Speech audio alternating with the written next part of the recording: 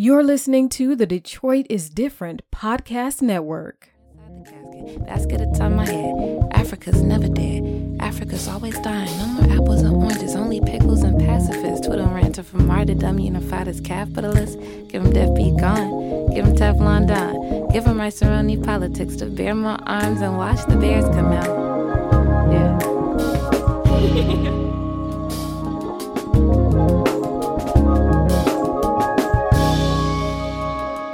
Make my wrong turn right. Make my fist start having. May the Lord be with me. Make me look like Reverend. Make me look like Regal. So sorry. Welcome back to the Piper Carter podcast. You are listening to Piper Carter, and I am here with my co-hosts. What's up, Brittany? What's up, Piper? How are you? Wonderful. And what's up, Jaira? Hey, everyone. What's up, Jaira? You okay? You good? No? Yeah, I'm okay. Yeah, you sound great. No, so I don't know if we want to start with, let's start with you, Brittany. How's your week been? My week's been good. I got to see you yesterday. That was like a real cool thing. And Nina, like at the same time. So that was really cool. Yeah. Like I really appreciated you guys coming. So tell us, what did we come to? You guys came to Village Pizza, which is, you know, us doing a pizzeria at a Kibalan Village every Saturday from 11 to 7. We tell people to go onto the website and order the pizza. They pick a time slot and we have their pizza ready. Yeah, so yesterday you guys came to Kibalan Village. I think GMAC gave you guys a fresh update tour of the facility. And you guys got to see me like work with the youth and them making pizzas. And yeah, it was a good time. At least I had a good time seeing you guys. And yeah, what did P. Groove think of his pizzas? Oh my God. First of all, he got the large. I got I guess it's a small. And because we like different things. And so, Understood. And so he has been eating that pizza since yesterday. So he had some yesterday for dinner. Actually, we both ate ours yesterday for dinner.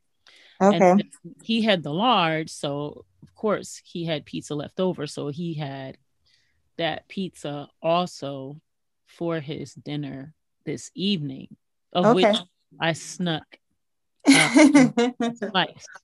But okay. That pizza is so good. And his Thank you so much. Yeah, his grandson had it for dinner last night and tonight as well. And his grandson is like 7. Okay. And so he doesn't like anything but chicken nuggets and French fries. And he loved that pizza. And so, wow. Yeah. And that's good. Mm-hmm. And for me, I have I started seeing this holistic doctor.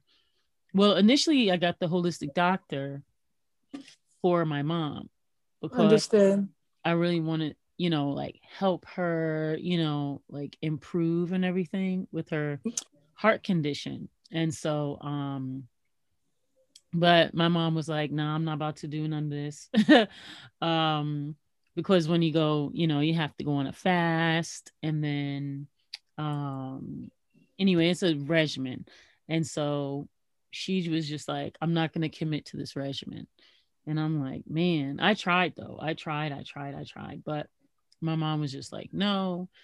And so I ended up reading all the materials that he gave her and blah, blah, blah. And I was like, this is all the stuff that I do, the stuff I believe in.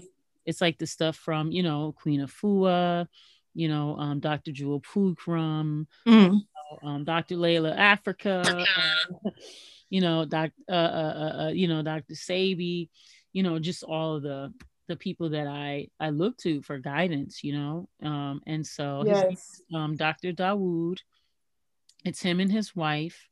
They also teach herbalism classes. He's a naturopath, and he like takes your blood, and then he looks at your blood, and then he analyzes it, and then he gives you instruction as to how to improve. And so for me, I was just like, not, I told him, like, I don't trust doctors, because Black women and doctors, like, it's just I A lot fast, of trauma, huh?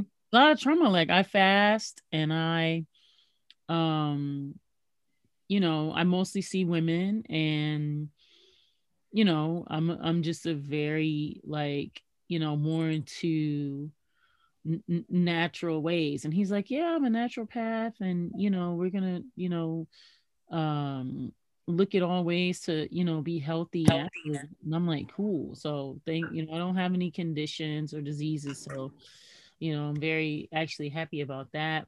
And he looked at my blood, and then he made some suggestions. So he was saying that I eat my, well, so I went the first week, and then I went back after he took the blood and everything, and I did the week fast. And then I went back, for the follow up, and he was like, yeah, he was like, you chew your food too fast. You need to slow down. I do too. And he was like, he was like, you're putting a lot of stress on, like, your liver and your colon. And so I'm gonna be drinking this. I ordered this delivery of this steam distilled water, and I was like, well, why not alkaline water? And he was like, because I asked him, I said, of all the water, like, why not just spring water, or alkaline water? And he was like, well, with spring water, you don't know the spring that it comes from. So I was like, well, on the bottle, it says Wisconsin, and he was like, yeah, Wisconsin, but you don't know, like, what dead animals may have been around the spring. You don't know, like, what metals or pollutants are around, the area of the spring. I said, yeah, that's true. He was like, and also too, with the alkaline water, he was basically explaining how, you could be too alkaline sometimes, and like how with the metals and things, like how the alkaline can, like, interfere with metals, and you can be putting that, like, right up to your brain. And so I was like, oh, that's interesting. He said with this steam distilled water, though, it's a bit more, I hate to say, like, pure, but I don't know another word. And you're getting all the natural minerals and everything, you know. He said because the regular distilled, regular, like, if you just boil water, all the minerals and stuff boil out, and that's why you'll see that rim, like, around the pot or whatever. And how, but the steam distilled, they have all these machines or whatever, and they were able to distill it, so you still through a steam process that where it captures it, so you still get to keep all the minerals and everything, in the water. So that's a thing. And then he prescribed some different herbs and something he calls a body management system. So it's like alfalfa and some other stuff, milk thistle and some other stuff, but it's basically like herbs that help to stimulate your system, help you clean and build your immune system and all this other stuff. So long story short, I'm basically eating like one meal a day and doing intermittent fasting and drinking a gallon of this steam distilled water a day, and then taking these various herbs, and then I drink my and then I drink my tea, and then in the evening I do I think it's called Cascara Sagrada. I do that at night. And so it's just a pretty regimented life. I mean, I used to be super regimented when I lived in New York, and then when I came to Detroit, I just got laxed. But it's just being, back on my game, and pretty strict for at least a month, and then, come back, and then we're going to reevaluate. So I go back and see him in a month. But I'm saying all that to say that your meal is the way I broke my fast Oh wow, Piper. yesterday. So, and I really didn't have any food today. So that's how I broke my fast today. So, Okay. and it's healthy pizza. So it's on the list of, foods I can have. Understood. I mean, For the how are most the of my veg? most of my foods though, he said that I can, he wants me to drink like majority of my meals, which I Okay. have kind of drinking about 60-70% of my meals, but he was saying I should drink majority of my meals. It should be juices and vegetables, but like as juice. He said because it'll absorb more into my system. Understood. Yeah, so that's a thing. But yeah, Well, but it Piper, that was sounds like amazing discipline. Like Mhm. that sounds healthy. I love the word. One of my favorite words is breakfast, which is break fast. Like I Mhm. think my mom, I don't practice it, but my mom doesn't eat before noon, because that's her way of doing her intermittent fasting every day. She drinks a lot. I think you and P Groove though do. I mean, habitually, right? Do an amazing job of juicing and um, uh, taking shots and really starting off your day with, you know what I mean? Like liquids, which is so good for your body and your immune system. So But I P need Group is more juicer than me. I'm a self-proclaimed fat vegan. Like Mhm. I like to eat, you know what I mean? I like to chew down on some kale and I got you. but yeah, that's the thing. Like, no solid foods before noon, Yeah. you Yeah. know. So that's what I'm on too. So yeah. That's dope. That's the healthy way. That's Miss Beverly knows what to do.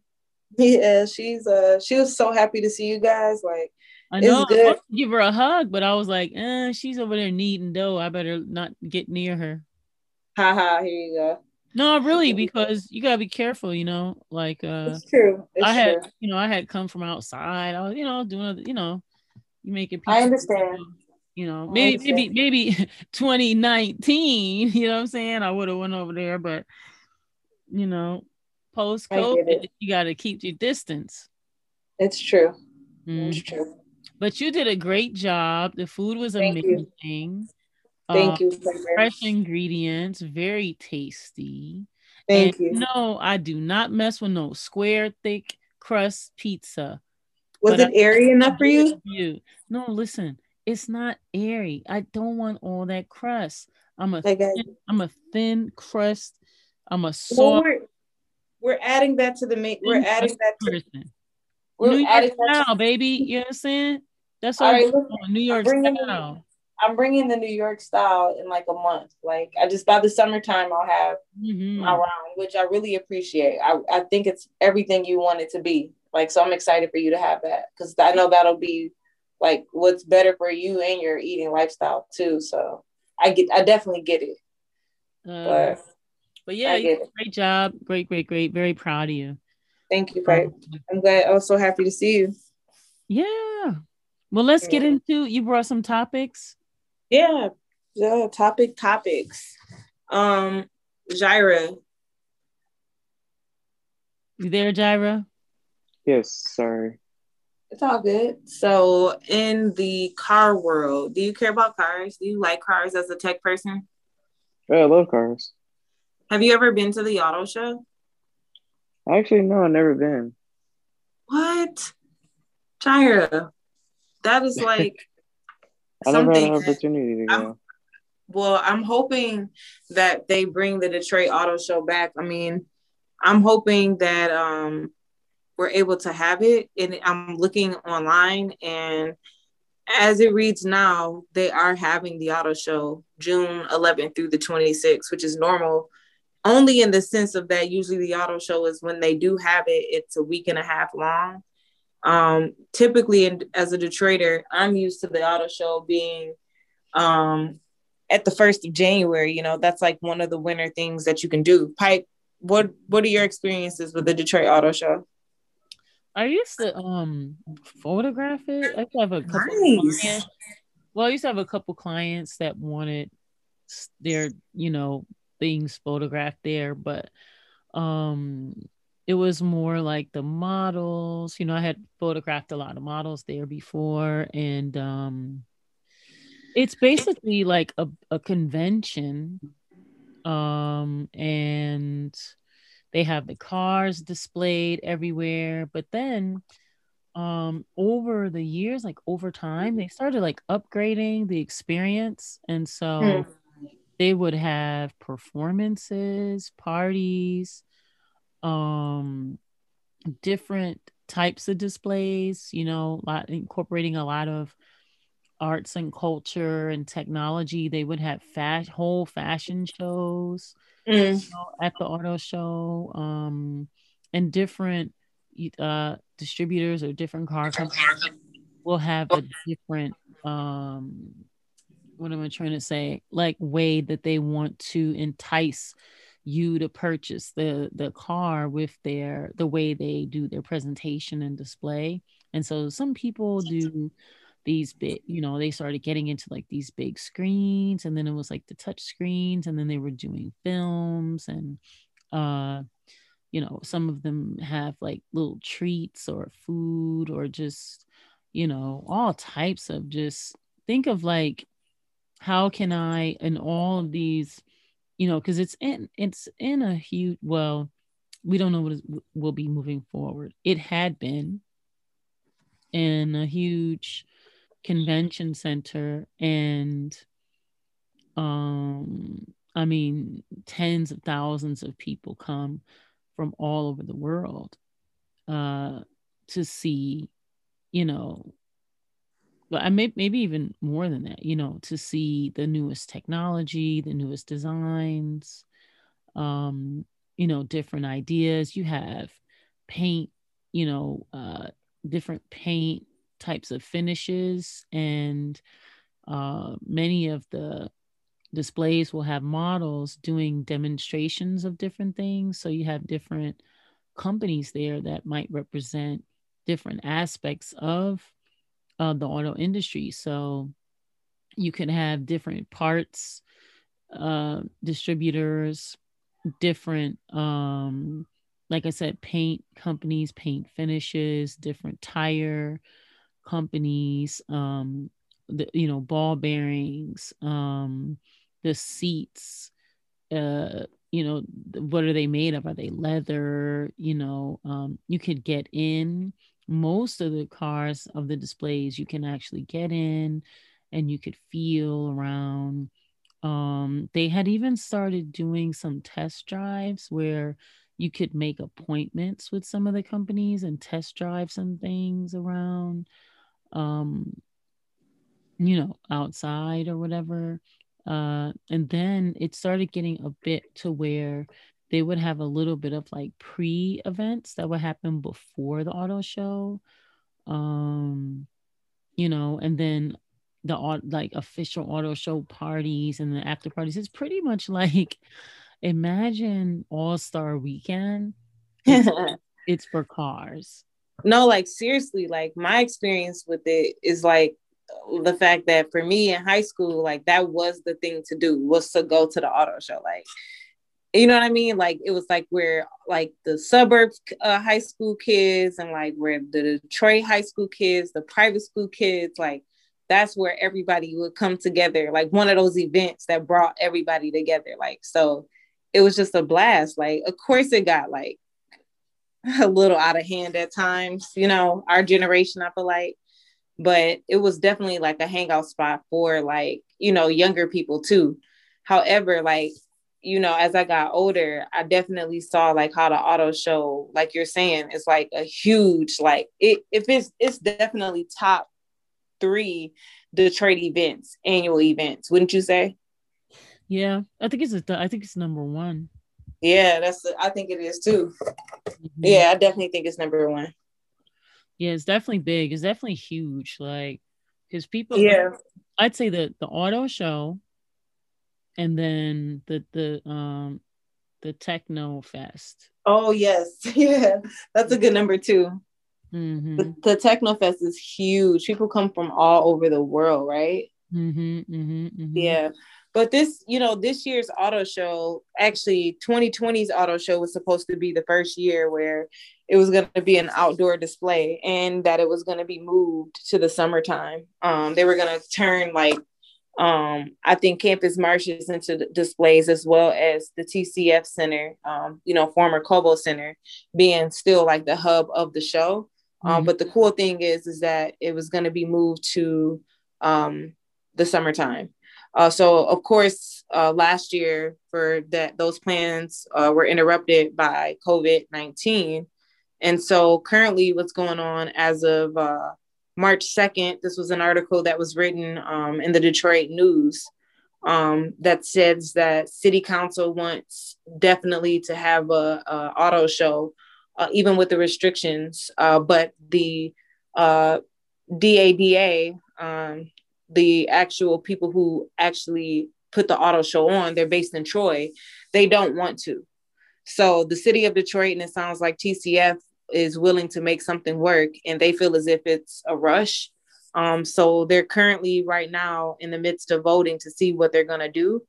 And we shall see what's going to happen. But the plans is to have it in June 11th through the 26th, which is a week and a half, but it's still undetermined if they're going to have it.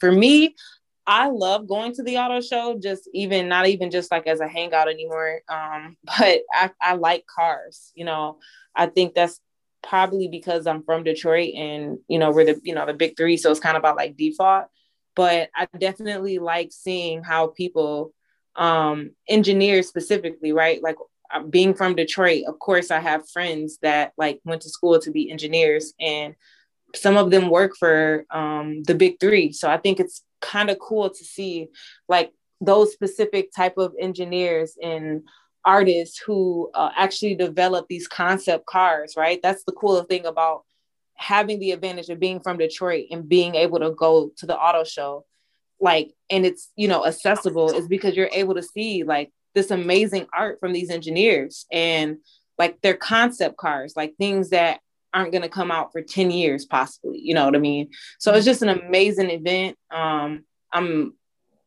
we talked about it even last night for women in hip hop. It's just, when you start being around people as safe as you can, you kind of miss these events. It kind of feels like it's nostalgic just because of, COVID and us all trying to be as safe as we can.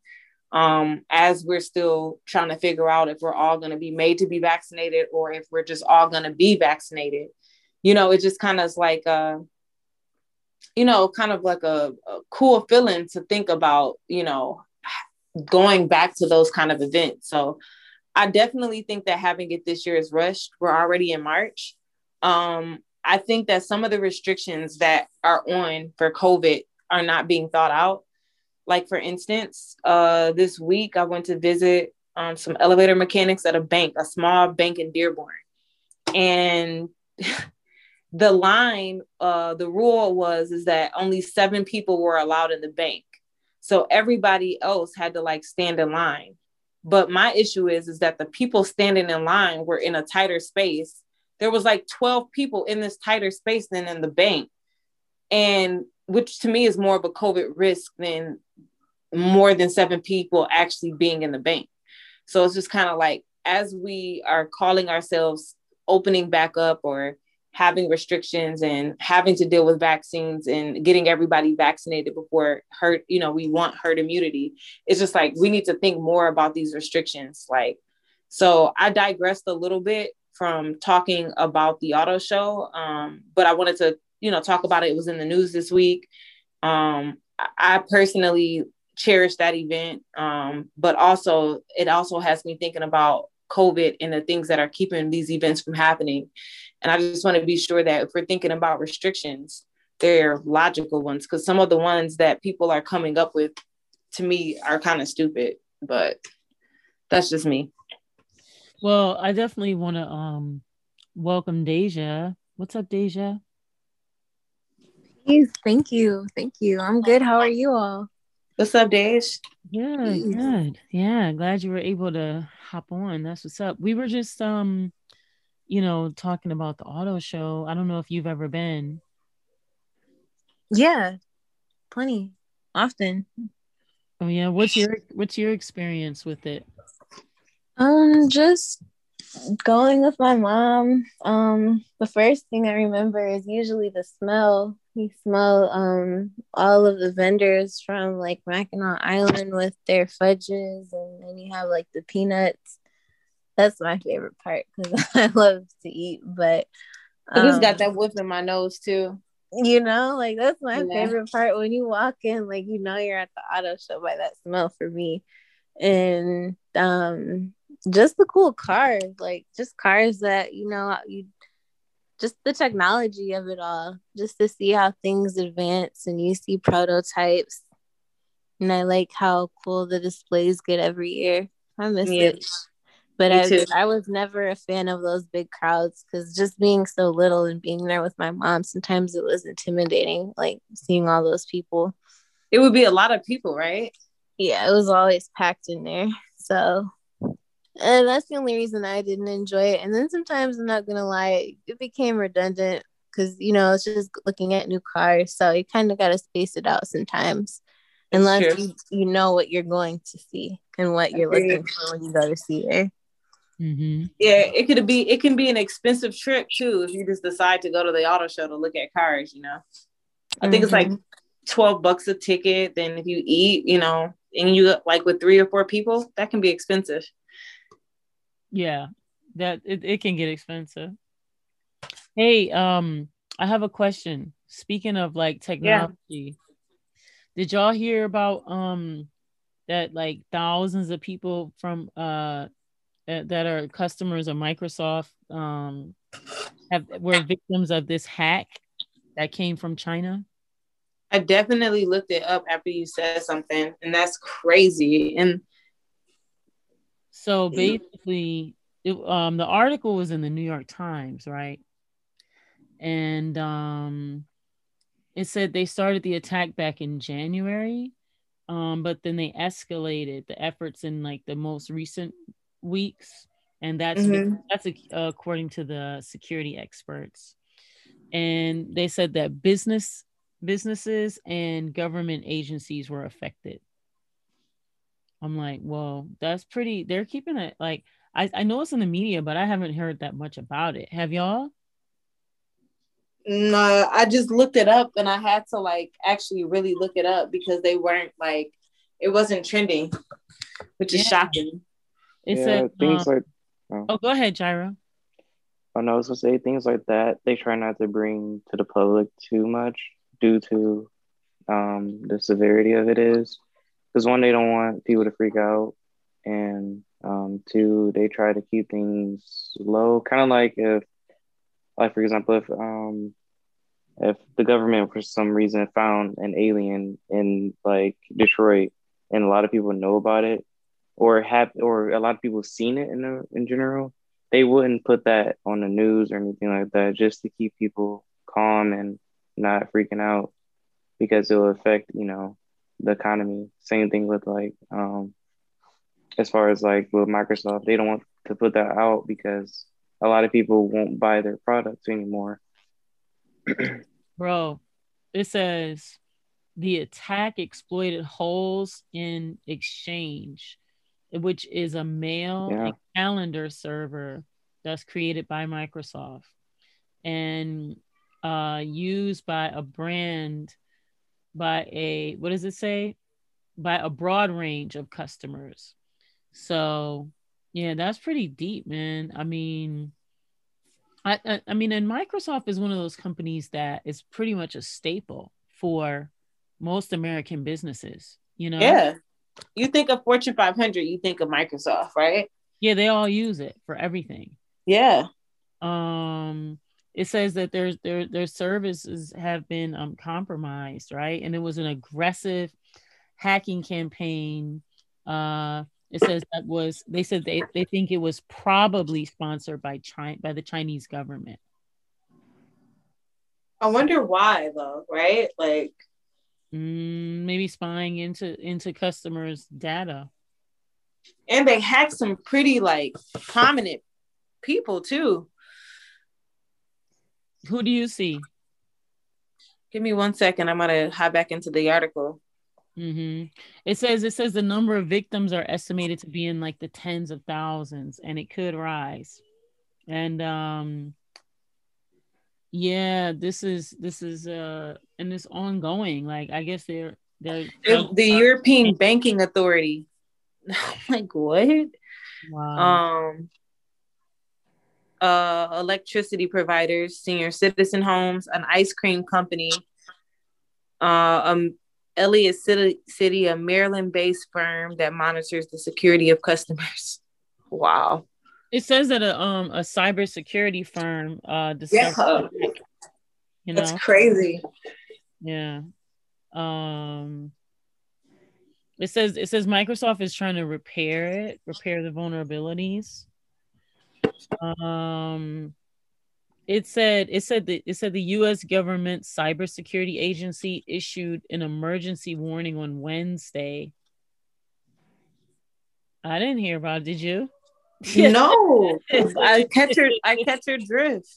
Deja, did you hear anything about this? No, not at all. Wow. This is not even. This should be head news. And CNN is busy talking about Meghan and what's his name? I don't know. Harry? I don't know. Look, it says it says basically the warning urged federal agencies to immediately patch their systems. So he said he thinks it hit probably like 30,000 people. And so it says we're concerned that there's a large number of victims. The White House press secretary Jen Psaki said during a press briefing on Friday. It said the attack could have far-reaching impacts. So yeah, this is interesting. Wait, what does this part say? It says federal officials were struggling to understand how the latest hack compared with last year's intrusion into a variety of federal agencies and corporate systems by Russian hackers in what has become known as SolarWinds attack. I think I remember that. So it says in the incident, the Russian hackers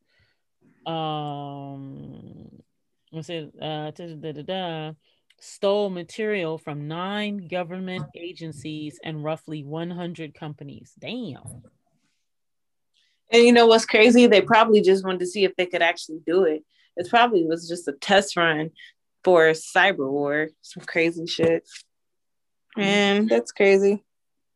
It says, when asked whether China was responsible for the hack, Wang Wenbin, a spokesman for China's Ministry of Foreign Affairs, said China has reiterated on multiple occasions that given the virtual nature of cyberspace and the fact that there are all kinds of online actors who are difficult to trace, tracing the source of cyber attacks is a complex technical issue.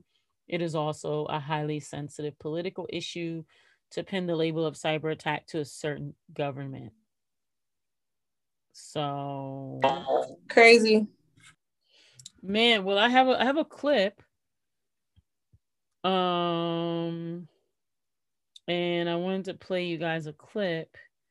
I'm like, where did I put my clip? Oh, here it is. I'm like, I had it all queued up. Okay. So this is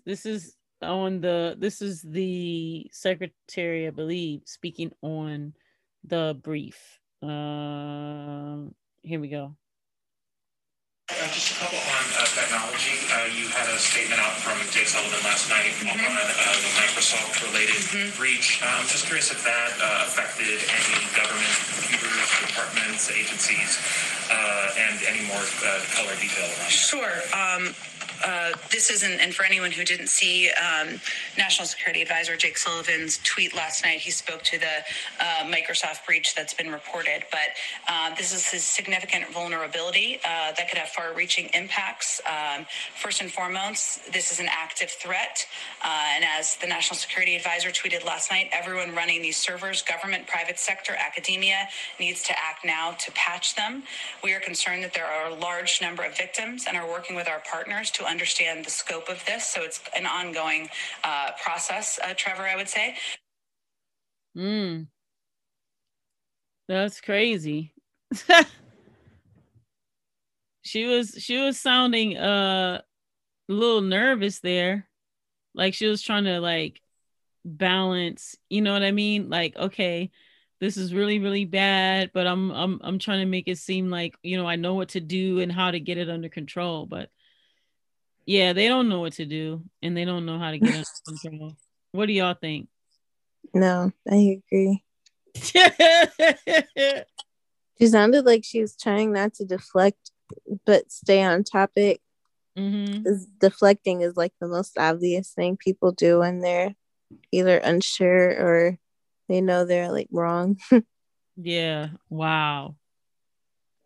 Oh well, y'all. Yeah, that's crazy. I don't know. Well, that's what I got. What's another topic you got, Brittany? You there, Brittany? Yeah, I'm here. Give me 1 second. Okay, yeah. So, Deja, did you bring a topic this evening? Yeah. Have you guys heard about the audit to the Detroit Fire Department? No. Yeah, so they had 2 drunk driving incidents this past week. Oh, I guess it was 2 weeks ago now, but the audit, the article about the audit came out on Tuesday, the 2nd. And yeah, they're basically being audited because they keep having incidents with people, with their fire people being drunk on the job. One of them actually crashed a vehicle or a department vehicle. Is it in the same department?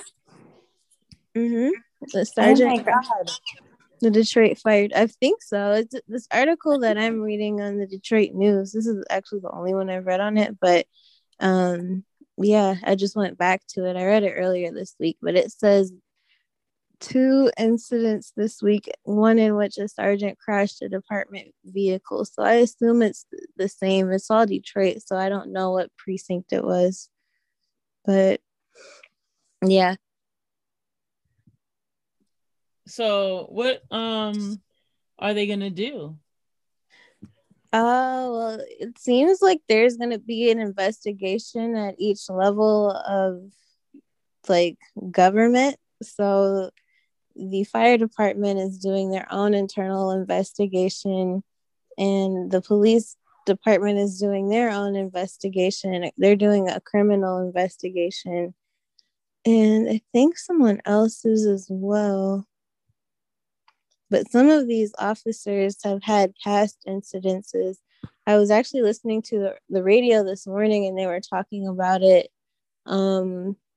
This woman had a news clip from it was from Channel 4. And the news reporter was interviewing someone and they basically said that they were going to do their best to figure out what's going on and why the officers are drinking on the job, because that's not acceptable, and they don't understand how a sergeant was doing it when he knows better than anyone that that's not acceptable. They all just said that they're going to launch an investigation and figure out what's happening. The end of this Detroit News article said, though, that this is just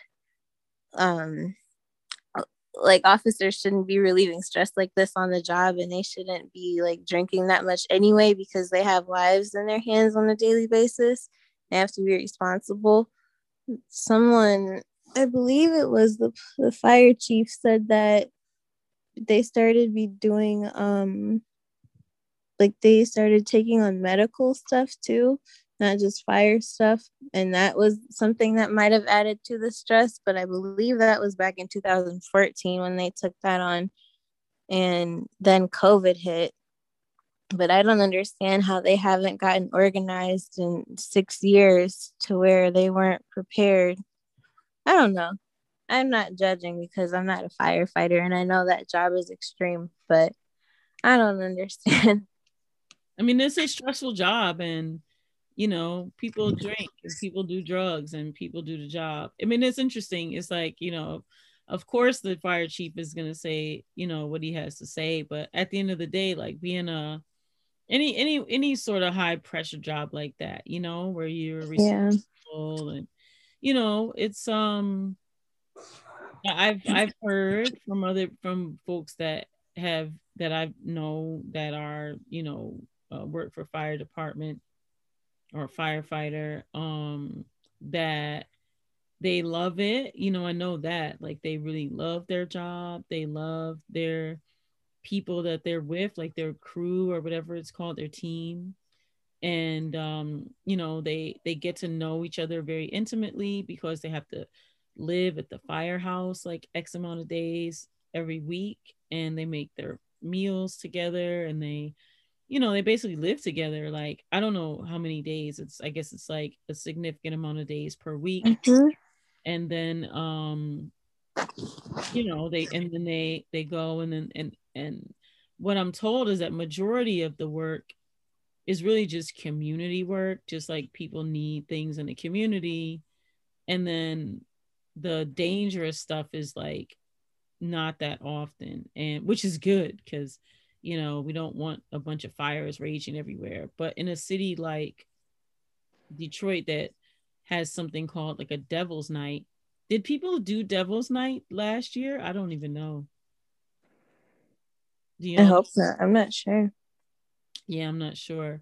But, you know, in a city where people do something called a Devil's Night, where people die every year because people are setting fires, you know, in the community for some weird holiday, you know, I'm sure like that's, I mean, and that in and of itself is some stress. I mean, just the fact that they have to pick up, you know, some of the slack because there's not a proper, you know, staffing of an EMT system, you know, and although they do make pretty decent money, I could imagine how the load of, you know, the stress of just like having to, you know, deal with people as often as they probably do could possibly weigh on a person. So I could definitely see people being like, okay, I'm gonna just, you know, take some of this stress off, just like people smoke weed, you know, I'm gonna take some stress off, you know, gonna, you know, or like the way people drink coffee or anything like that, you know, I'm gonna have a drink and relax a little bit. Uh-oh, it's a fire. Uh-oh, I gotta go. Oh, I got a medical emergency. Yeah. I could totally see that happening. To people. Well, Piper, it's funny you say that because in the elevator trade, like they always talk about like how things used to be. And they used to say like part of what they would do is like on their lunch break, they would go and have a beer. Like that was part of how things work. Like they would get off work early and while they were probably still on the clock, drink. So it's not like, I don't think I can definitely visualize it, but it just makes it even worse that part of like a fire person's job is to drive, you know, to get somewhere safe. So I think in general too, I've noticed like other type of truck drivers, like that are on the road. I just feel as if like I wouldn't say, I think their mindsets have gotten a little bit more lackadaisical. Just how I see them like always. Let me tell you something. Mm-hmm. The trucking has always been like an industry of the mafia. Okay. So the people who now this is a broad generalization, but historically people who have done trucking, you know, have also engaged in a lot of trafficking, you know, drug trafficking or bootlegging or any of that. Okay. And so the trade routes and all this kind of thing with the trucking, like that's a huge industry to where a lot of truckers make extra money to carry a little extra load. You know what I'm saying? They have historically they've had a different lifestyle, which is the go to the that's where the motel side of the road motel, you know, what do you call it? We'll That's say so true. sex worker, you know, Yeah. environment. Yeah, and so yeah, the trucker thing, I mean, yeah, like drugs, drinking in general is a part of that culture. You know what I'm saying? And I am giving a broad generalization. I do know people who drive trucks and things who don't drink, you know, and who are very faithful and who, you know, don't fit Do that the right things. Yeah. fit that stereotype. But yeah, that's that. But now with the firefighter, I mean, we're always used to seeing this healthy buff, you know, firefighter that, you know, we always think of the firefighter as like the good guy. I mean, everybody, Stereotype. yeah, everyone loves the fire department, right? They hate the police, but they love to see the fire people. And how many times you see the fire truck go by and then you put your arm and go that nah, nah, I want them to like yank the thing. You know, so but I could imagine, especially having gone through a lot of the stuff that they have to go through just over the years. And also too, it's you know, historically, I mean, in general, okay, people don't like to talk about this because we have such an image problem with the United States of trying to be so puritanical. But in general, people do all types of stuff, you know, while they're on their job. You get what I'm saying? True. All types of behaviors while they're working. So yeah, it's ideal. I mean, and trust me, like I want a sober fire person just as much as the next person, but I think maybe we also got to look at like what is happening if this is um you know, impacting people being able to do their job. Like what other ways in which the, you know, department can they support people? You know what I'm saying? That's what Mayor Duggan said about the whole thing. He said that Detroit didn't ramp up an employee assistance program fast enough, and then when COVID hit, that just made things like 10 times worse, basically. Summarizing what the article said, he said. And now they're gonna create programs for those things. Oh my god! Right, I know. But I mean, I do think that the worker, you know, the firefighter, they need to be supported. You know, I mean, and anybody that feels that like they've got to do something, whether it's drinking or drugs or sex or whatever, if people have to do something and you know and they can't, you know, wait until they have their personal time to do it, that means that it's at some kind of unhealthy level, if that makes sense. You know what I mean? Like, yeah, it's like the movie Flight. You could just do your job and keep it pushing. If you get to the point where you're doing something and it's overboard, then you know you're filling a void at that point. So yeah. Oh man, that's sad. So what's the outcome? Like, do you know yet? The outcome is the investigations that the police department is launching and the fire department is launching on themselves, and just I think that's it. I don't really see, other than them saying that they need to have support systems in place for the firefighters. I don't know what they'll actually do other than this audit and these investigations. Yeah. Well, I hope that whoever they are protecting is protected and safe. Yeah. So, Brittany, did you find your topic? I remember that I told you the other night that I have been hearing a lot about this new East African restaurant that's in New Center that's across the street from Yum. And I hope that I'm pronouncing it correctly. But I believe it's called Babo Fair. And a lot of people have been talking about it from a sense of they had done a they did a small soft opening, and it was like $60 for a plate, and not even just a plate. It was like I'd say like a 4 to 5 course meal. And so a lot of people gave it like really, really good ratings. And so one night I just was like looking for something to eat. I was out late, and then I saw that it was open. And like I said, it's at the corner of it's like right by East Grand Boulevard. It's across from Yum.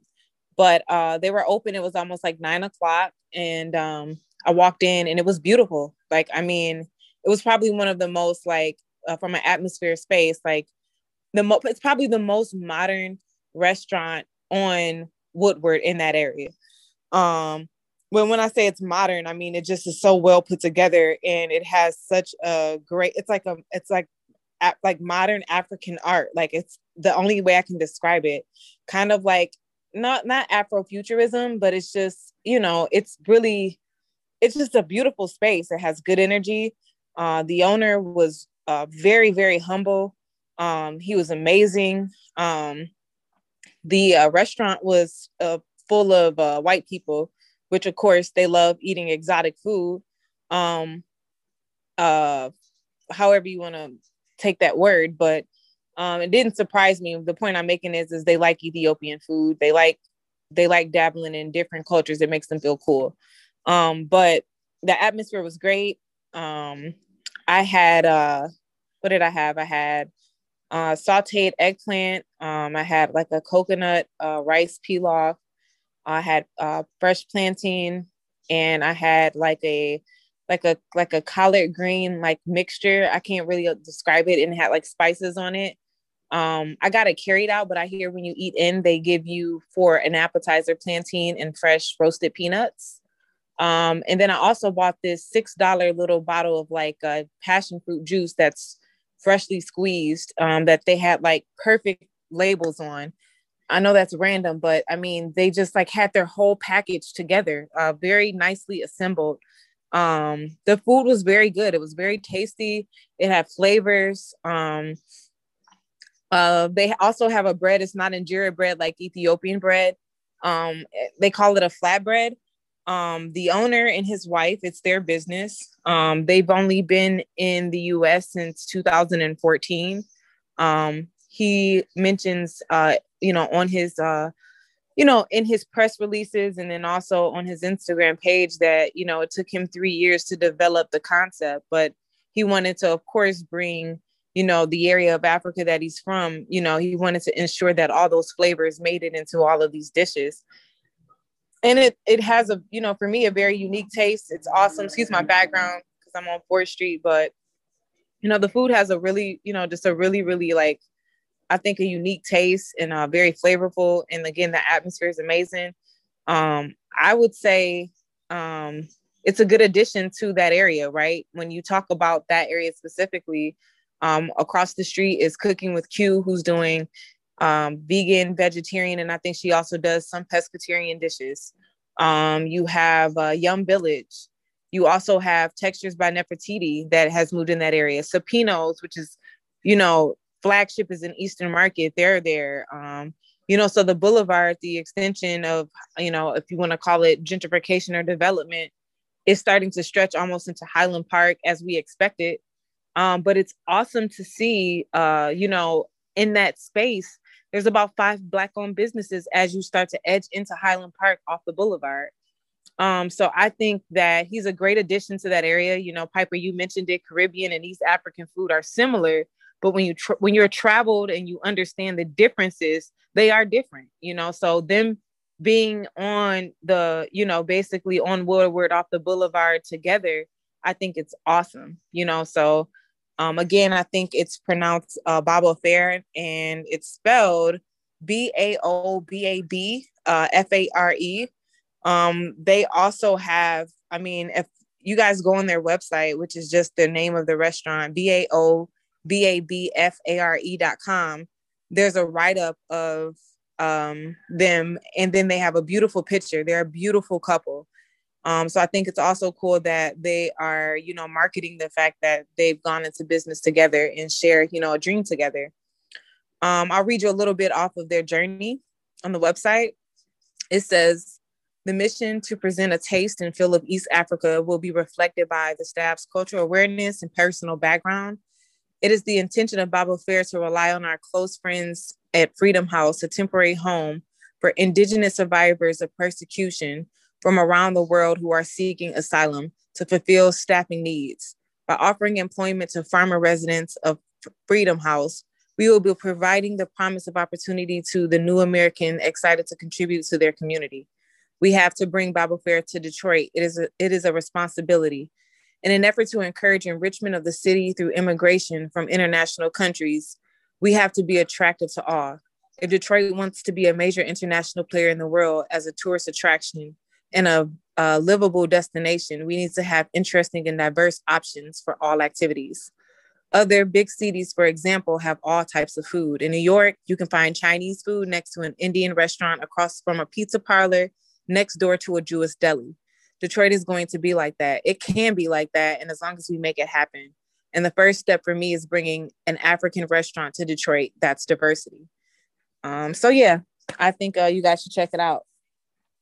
So I'm gonna just play their let me see. This is on they have a YouTube channel. Oh, nice. And so this is the it's a bit long. I'll play this from their YouTube channel. This is about their restaurant.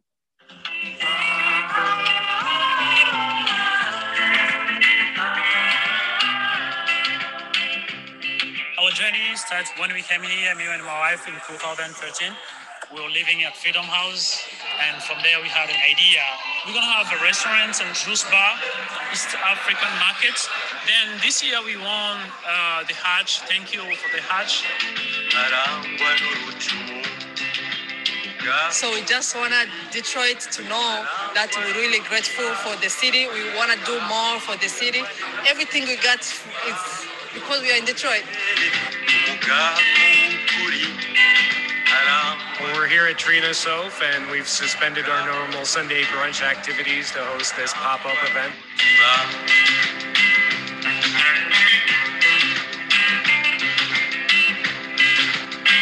I was not really expecting that much people to get sold out that early. If you see outside how the weather is, we couldn't expect that people are gonna come. We are running out food now. It's amazing. My first experience going to the first pop-up was running from 6 to 9. I got there in 6:15 and all the food was gone. First 15 minutes. So we made it last a little longer, but people showed up early. They blew it out really quick. They could be somewhere else, but they take this time to come to eat our food, to come to support us. We really appreciate the time. Today we had East African breakfast, chapati, mandazi, uji, African tea. We have coffee from Burundi. This is amazing. Even people who are passionate about coffee or know a lot about coffee don't know a lot about Burundi. Side to side, Kenya, Ethiopia, Burundi, and Rwanda, like those coffees, you can discern them. They're so different. We have a dude from Burundi giving it the seal of approval, which you don't always have. I want to say thank you to Jermac. They are roasting coffee for us, and we are selling online through baobaofair.com. I want to say thank you to Prosperous Detroit. I want to say thank you to Hash Detroit. I want to say thank you to Freedom House. We couldn't be here today without their support. It's like we are the luckiest people in the world. Me and my husband, since we are here, we get support with everybody. Detroit is my home. I feel that not only we're going to open East African restaurants, East African culture will be in all Detroiters. All right. What do y'all think?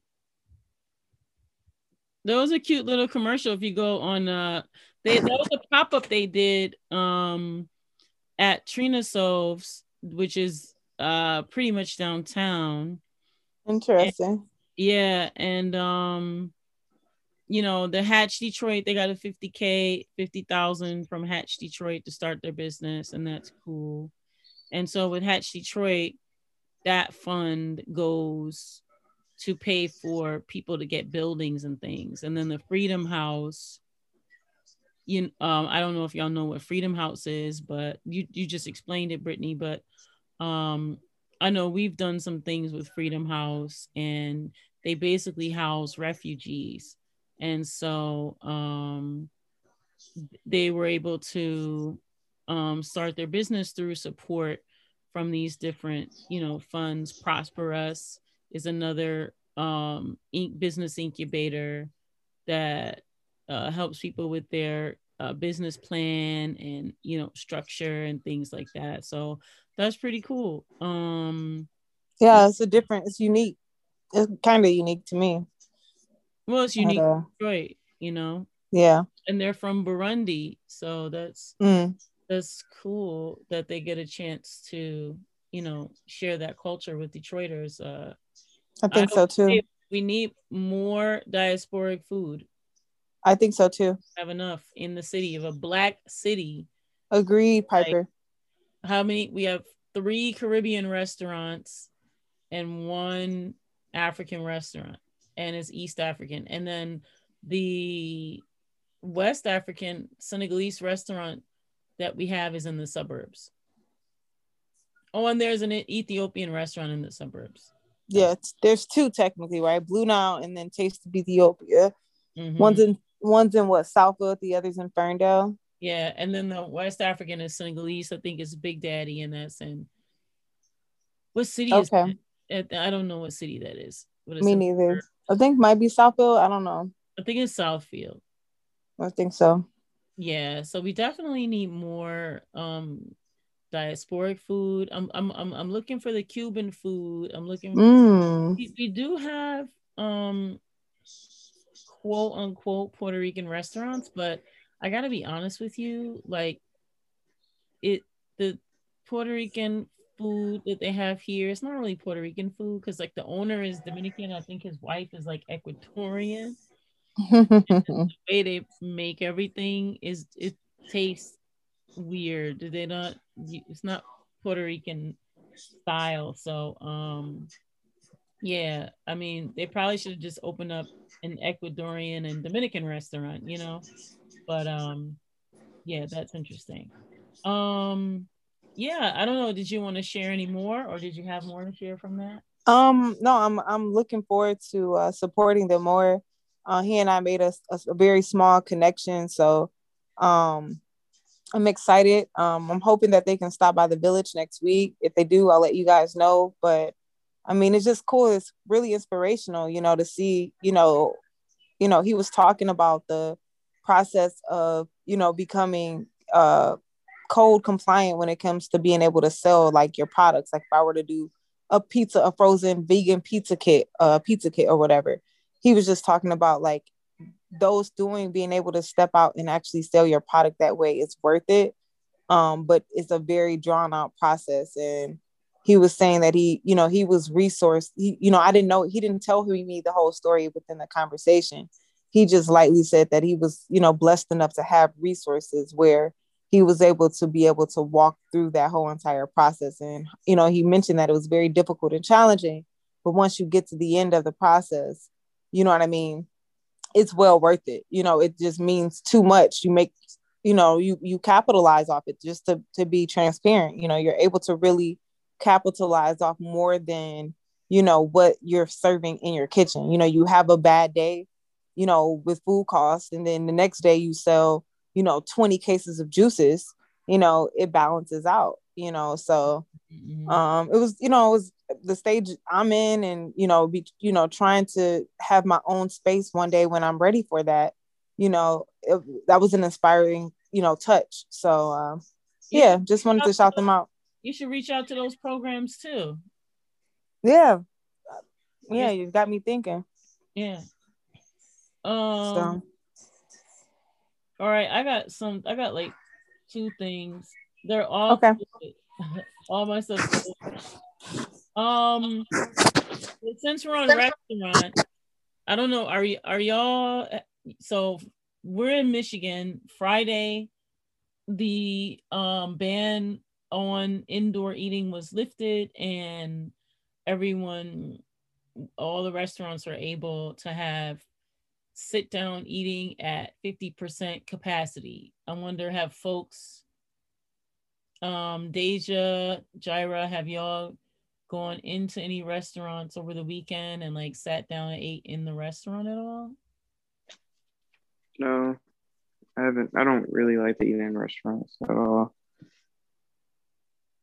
What about you, Deja? You there, Deja? Well, I'm gonna play a clip, and so this is, you know, with all of the indoor restrictions being lifted, they're just talking about like what is the impact that it's gonna have. And we heard already about Texas, you know, and what was it? Was it Alabama and Texas that were like bucking against all restrictions, and we're just like, hey, like we're not gonna respect any of your restrictions. But this is from the CBS Evening News, and this was the anchor Nora O'Donnell, and talking about the indoor dining and masks. Tonight, Dr. Anthony Fauci says he's concerned that a recent drop in infections nationwide has now stalled and could start climbing again. New research from the CDC appears to back that up, suggesting that in places where in-person dining is allowed, the death rate from COVID goes up. At the same time, scientists at the CDC say they now have evidence that masks work, leading to fewer infections and deaths. So, I don't know. What do y'all have any reaction to that at all? Or go ahead, Jaira. Or Jaira. Well, Jaira said he don't eat at restaurants. Yeah, so yeah, I really don't after the like whole COVID thing, I just don't feel comfortable eating. I mean, I ate at a couple restaurants like earlier last year sometime, but I don't know, it made me feel uncomfortable. So just the fact that you can't really eat with your mask on, you know, so you have to take it off, so everyone's in there with no mask and you don't even know those people and you don't know where they've been, and you're just eating, breathing the same air as them. And then not like that, it's just I just feel uncomfortable because I know a lot of restaurants don't clean as well, so I know it's more so like a mental thing for me. I don't trust it, and it's like not safe, I feel like. Yeah, I'm with you. I ate Brittany's pizza, but yeah, I'm with you, Jaira. Hilarious. No, I definitely say in the restaurant industry, going back to eating at restaurants, eat at your own risk. Wow.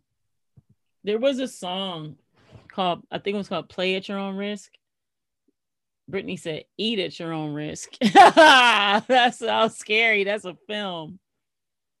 Well, I'm sorry, but I have to keep it real. Like, it's all about the people. Like, so if you're dealing with some nasty people, man,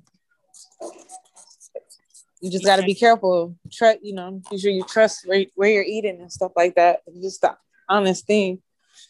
Well, along the lines of COVID, there's two different clips that I want to play. I'm trying to see which one I should play you first.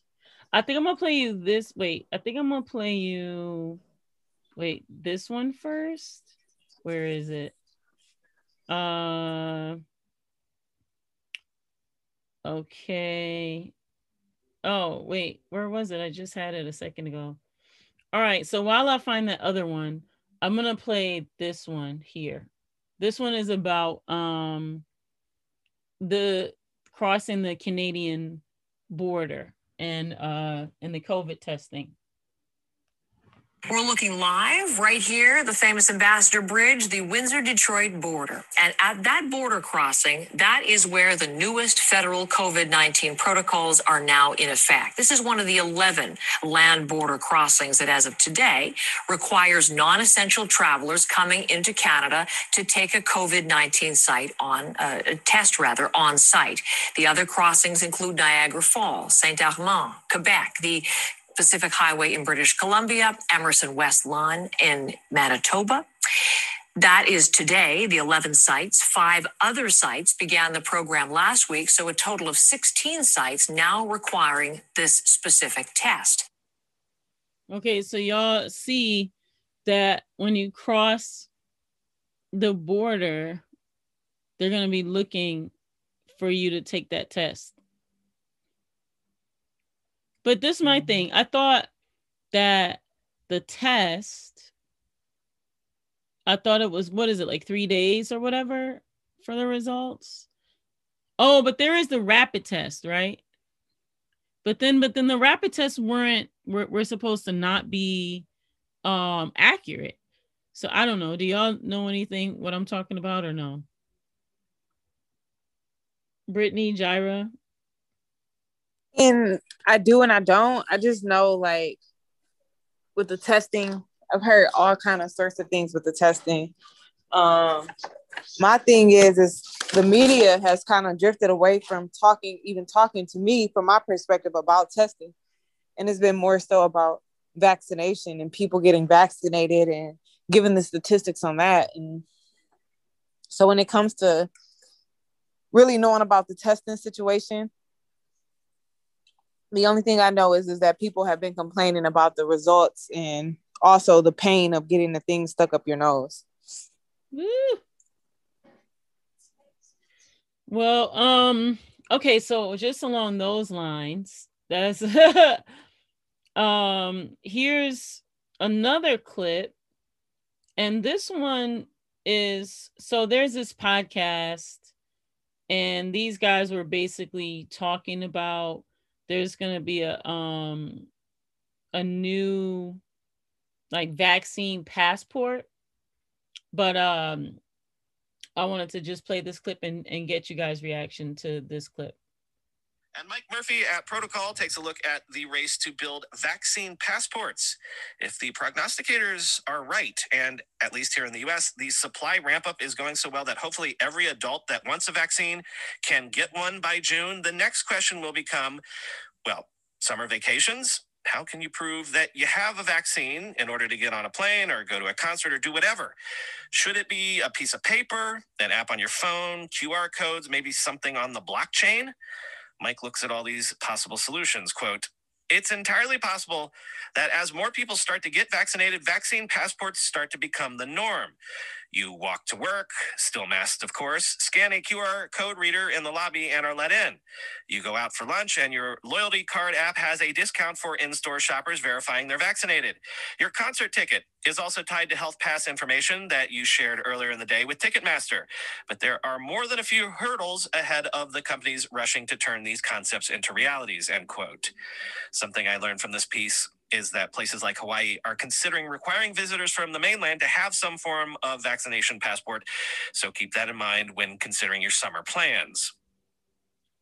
So, long story short, you know, they're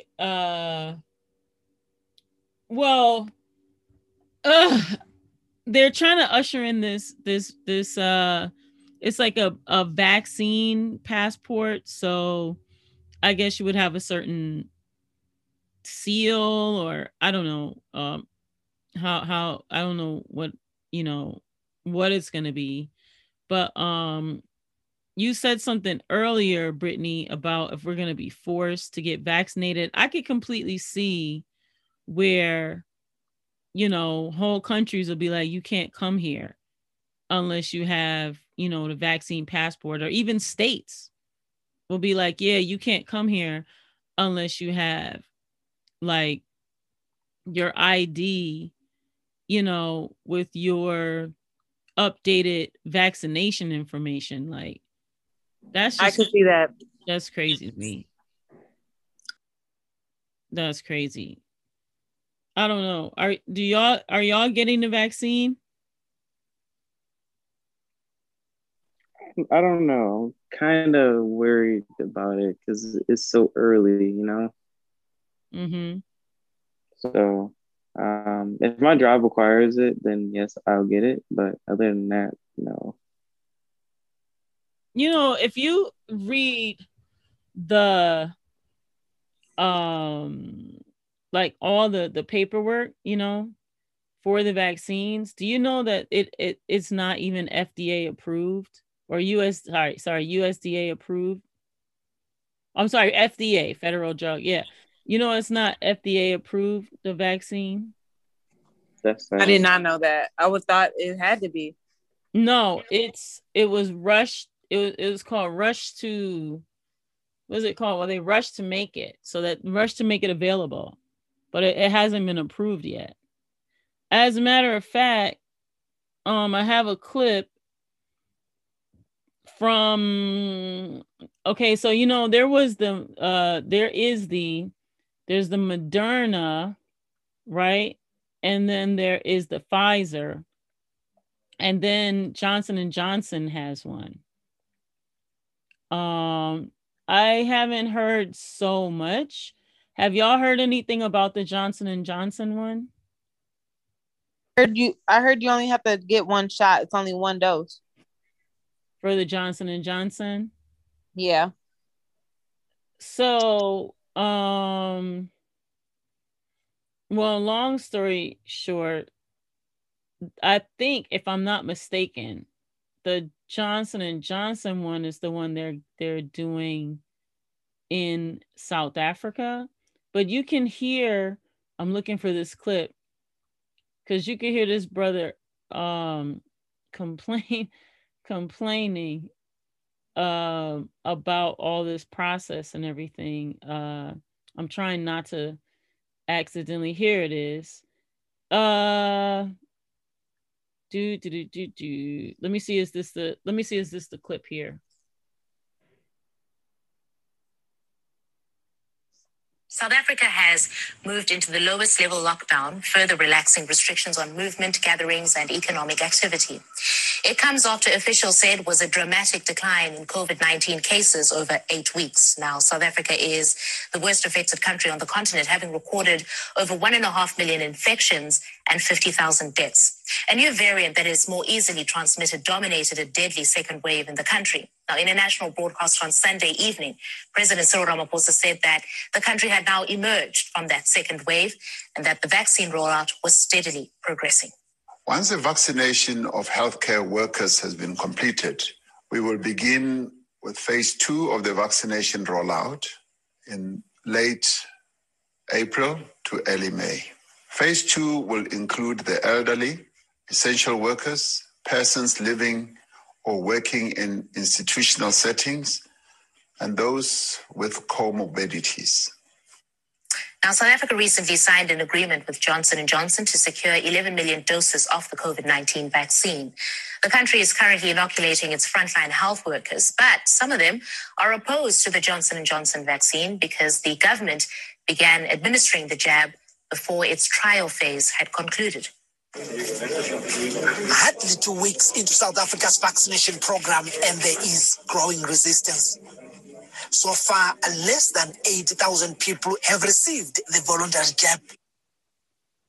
So, I thought that the frontline workers, weren't those the first people that were supposed to get the vaccine?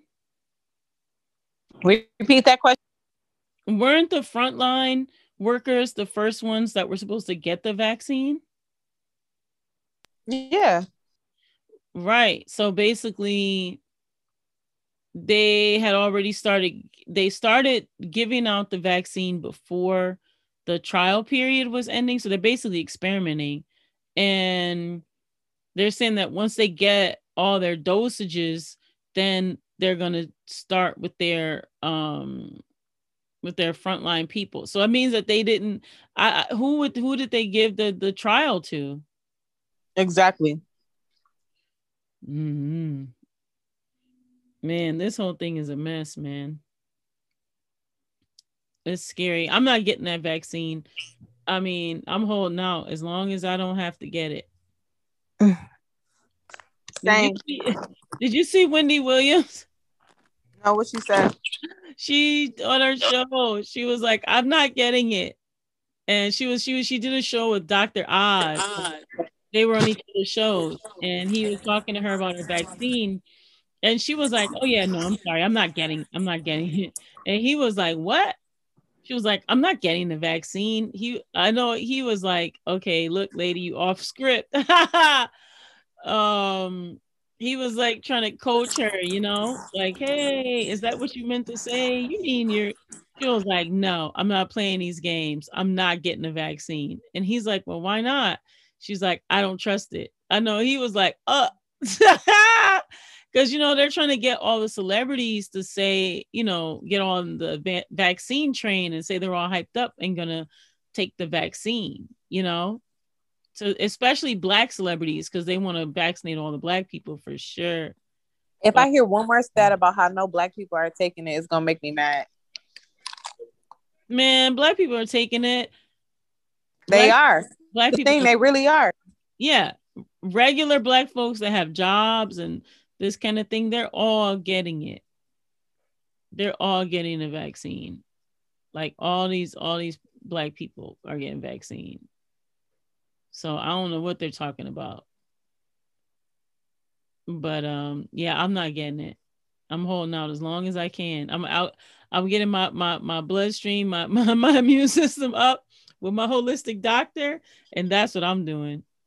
I got me some N95 masks, and I'm gonna just stay away from y'all and the rest of the people in the world as often as I can, and only connect when it's necessary or I have to. And I don't know, it'll be like that for a minute until all the rest of y'all get vaccinated. But I don't know. But do y'all have reactions to any of those clips that I played? Like whether it was the one from South Africa or if it was the first couple of clips I played around the vaccine passport or the coming in and out of Canada. Did y'all have anything to add about that? It doesn't surprise me, just because like I do think that that's going to be their way to make sure that everyone gets vaccinated. I mean, they've already told in the beginning with the technology. You see, it didn't go nowhere though. Where they wanted you to be able to like tell if you had COVID, so that it could tell you who in your area who you was walking next to had COVID. You see that disappeared. But that's just to let you know like where they want to go with this. So they'll be able to detail who is or isn't vaccinated.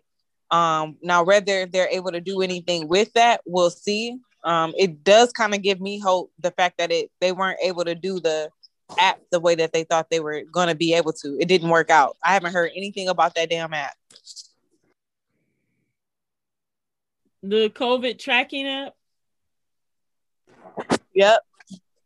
Oh, yeah. People are working on all time. Remember, they had a few of them, and people are working on that stuff. You know what's interesting? All this stuff. Okay, this is what's going on in my brain. So we just heard that Microsoft had this breach, right? That was supposedly from China, right? Yeah. And we know that that's Bill Gates, right? Or no? Y'all know that, right? Yeah. Okay. Now, you talked about the tracking app and all of this tracking that's going on.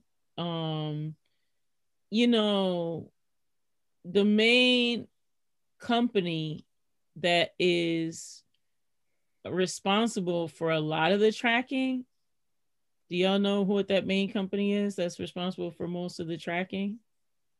Microsoft? IBM. Now, do y'all know the history of IBM at all? So pipe. Huh? I don't think so. IBM, I mean, most people might know IBM these days from some of their technologies, But if you grew up in like the 70s and 80s and maybe 60s, 70s, 80s, IBM was like the main like typewriter company, and then they got into word processors. But historically, back in the World War II days, IBM was the company that was working with the Nazis to track Jews. You know that? Wait, what? IBM, there's a book about it. There's a lot of research. There's extensive research about it. I was saying historically, IBM was the company that was doing all the tracking for the Nazis. They were tracking the Jews for the Nazis. And, later it cleaned its image up and became America's #1 before Microsoft in the like 60s, 70s, and 80s. And even in the 90s, as Microsoft was building itself, IBM was the leading company for all these corporations. And they use IBM products. All their offices were outfitted with IBM computers. And that was the main computer that folks used, was an IBM. Typewriters, initially it was typewriters when everyone had the typewriters in their offices. And then when they switched, I remember those. Yeah, then they switched over to word processors, and then everyone switched over to computers. And I guess Microsoft took over when things kind of went the way of the software, but in terms of equipment, hardware, IBM was, a giant. And so in this age of technology, IBM has now switched itself over also to software. And so they're the ones that are leading in this tracking of this like COVID tracking, but that was their history. So I wasn't sure if y'all were aware of that. I definitely was. There was a connection there with IBM and the tracking part. But I do remember like being really young, like in the early 90s, like IBM having a presence. But because I was so young, I like, when I say young, like I mean like 2 or 3 or 4, like I didn't get a chance to like really embrace their existence. And it seemed like once I was old enough to start using computers, IBM really wasn't a thing. Like I just remember like at Mumford, like they had a tech room that had Apple computers, and then everything else, to your point, it was Microsoft driven, I'm pretty sure. So I didn't really get a chance to like encounter IBM software or programs, but I definitely knew about them as a brand. And then, like I said, it's like they disappeared. Yeah. So now they're back with their Nazi tracking, historical Nazi tracking technology to track you for COVID. That's crazy. Yeah, that's the world we're in. That's the world we're in. So I don't know. We've been talking for a long time now. That's a lot of research for folks to do, stuff for folks to check out. I agree. I don't know if Deja or if Jaira have any other topics that y'all want to touch on, or if y'all want to touch on any of these. No, not really. No, okay. And what about you, Deja? Well, I hope Deja has a good week. Hope Jaira, you have a good week. Pipe, it's been great. It was good seeing you this weekend. It's been a long time. And I hope you guys have a good upcoming week as well. Yeah. So, well, Jaira, give us your parting words. Try to stay positive as much as you can, no matter what happens in your life. Oh, Jaira. And what about you, Brittany? Nothing really. Just like I said, everyone have a good week. Jaira, keep your head up. You are the man with the plan. Just remember that everything's gonna work out, and that's it. And I don't know, Deja, you there? You want to leave us with some parting words? Okay, I think Deja had to step away. Well, for me, I'm just want to let y'all know that we have a lot of dope programming for Women's History Month. I don't know, many shows ago, I have been talking a lot about the Universal Hip Hop Museum, and they broke ground. They're starting to build. There's so much great stuff that's happening. A lot of amazing people are at the table, and just wanted to shout out everyone that's been working on this for some years, and a special shout out to Martha Diaz, who is leading the Women in Hip Hop initiatives under her brand, the Hip Hop Education Center. And so it's a jam-packed month that's full of women in hip hop programming. There's different panel discussions. There's an amazing playlist with just all types of women on, and it's volumes and volumes and volumes over the years, and it's by decade of all these women in hip hop. On the social media, there'll be different day by day highlighting of different women in hip hop who are very significant. And it's just amazing. I'm going to be on one of the panels. If you want, you can sign up for the newsletter on the website, wefoundhiphop.com. Go to my website, sign up for my newsletter. But to find out about these projects, you can go to the Universal Hip Hop Museum's website, and you can also go to the Hip Hop Education website. And so the Hip Hop Education website is hiphopeducation.com. And then if you want to check out the Universal Hip Hop Museum, that one is the uhhm.org. And that's for, all things regarding the new museum that's coming. So just look forward for those things. And so exciting. It's so exciting. And keep listening to the podcast. Oh, also the end of this month for We Found Hip Hop, one of our artists, Aisha Ellis, is going to be featuring her new music. She's currently in the studio working on great music. In the end of this month, we'll be streaming her performance. And so for her new song. Nice. So I'm really excited. We'll play the song on here.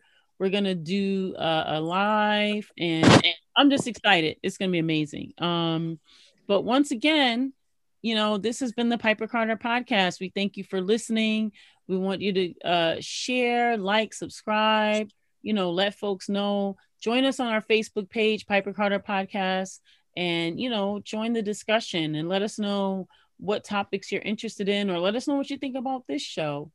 Also, too, you can find us on Instagram, pc.podcast. And, we're always looking for feedback from our listeners. We really appreciate you. It was so exciting to learn that there's 25,000 of you. And so, we come up with our topics every week, but we definitely want to make sure that we're touching on topics that you want us to touch on, that, things that you want us to hear us discuss. And of course, you can go to the Detroit is Different website, which is detroitisdifferent.net. And that's where you can hear all of the other podcasts, because there's so many amazing people that are doing podcasting on this network. And shouts out to Kari Way Frazier, And more surprises will be coming.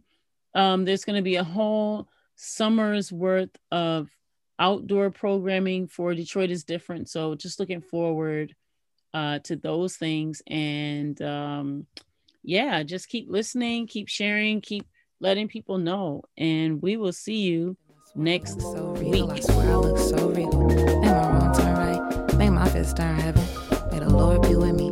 Make me look like Reverend. Make me look like regal. Southside abandoned. I swear I look so regal. I swear I look so regal.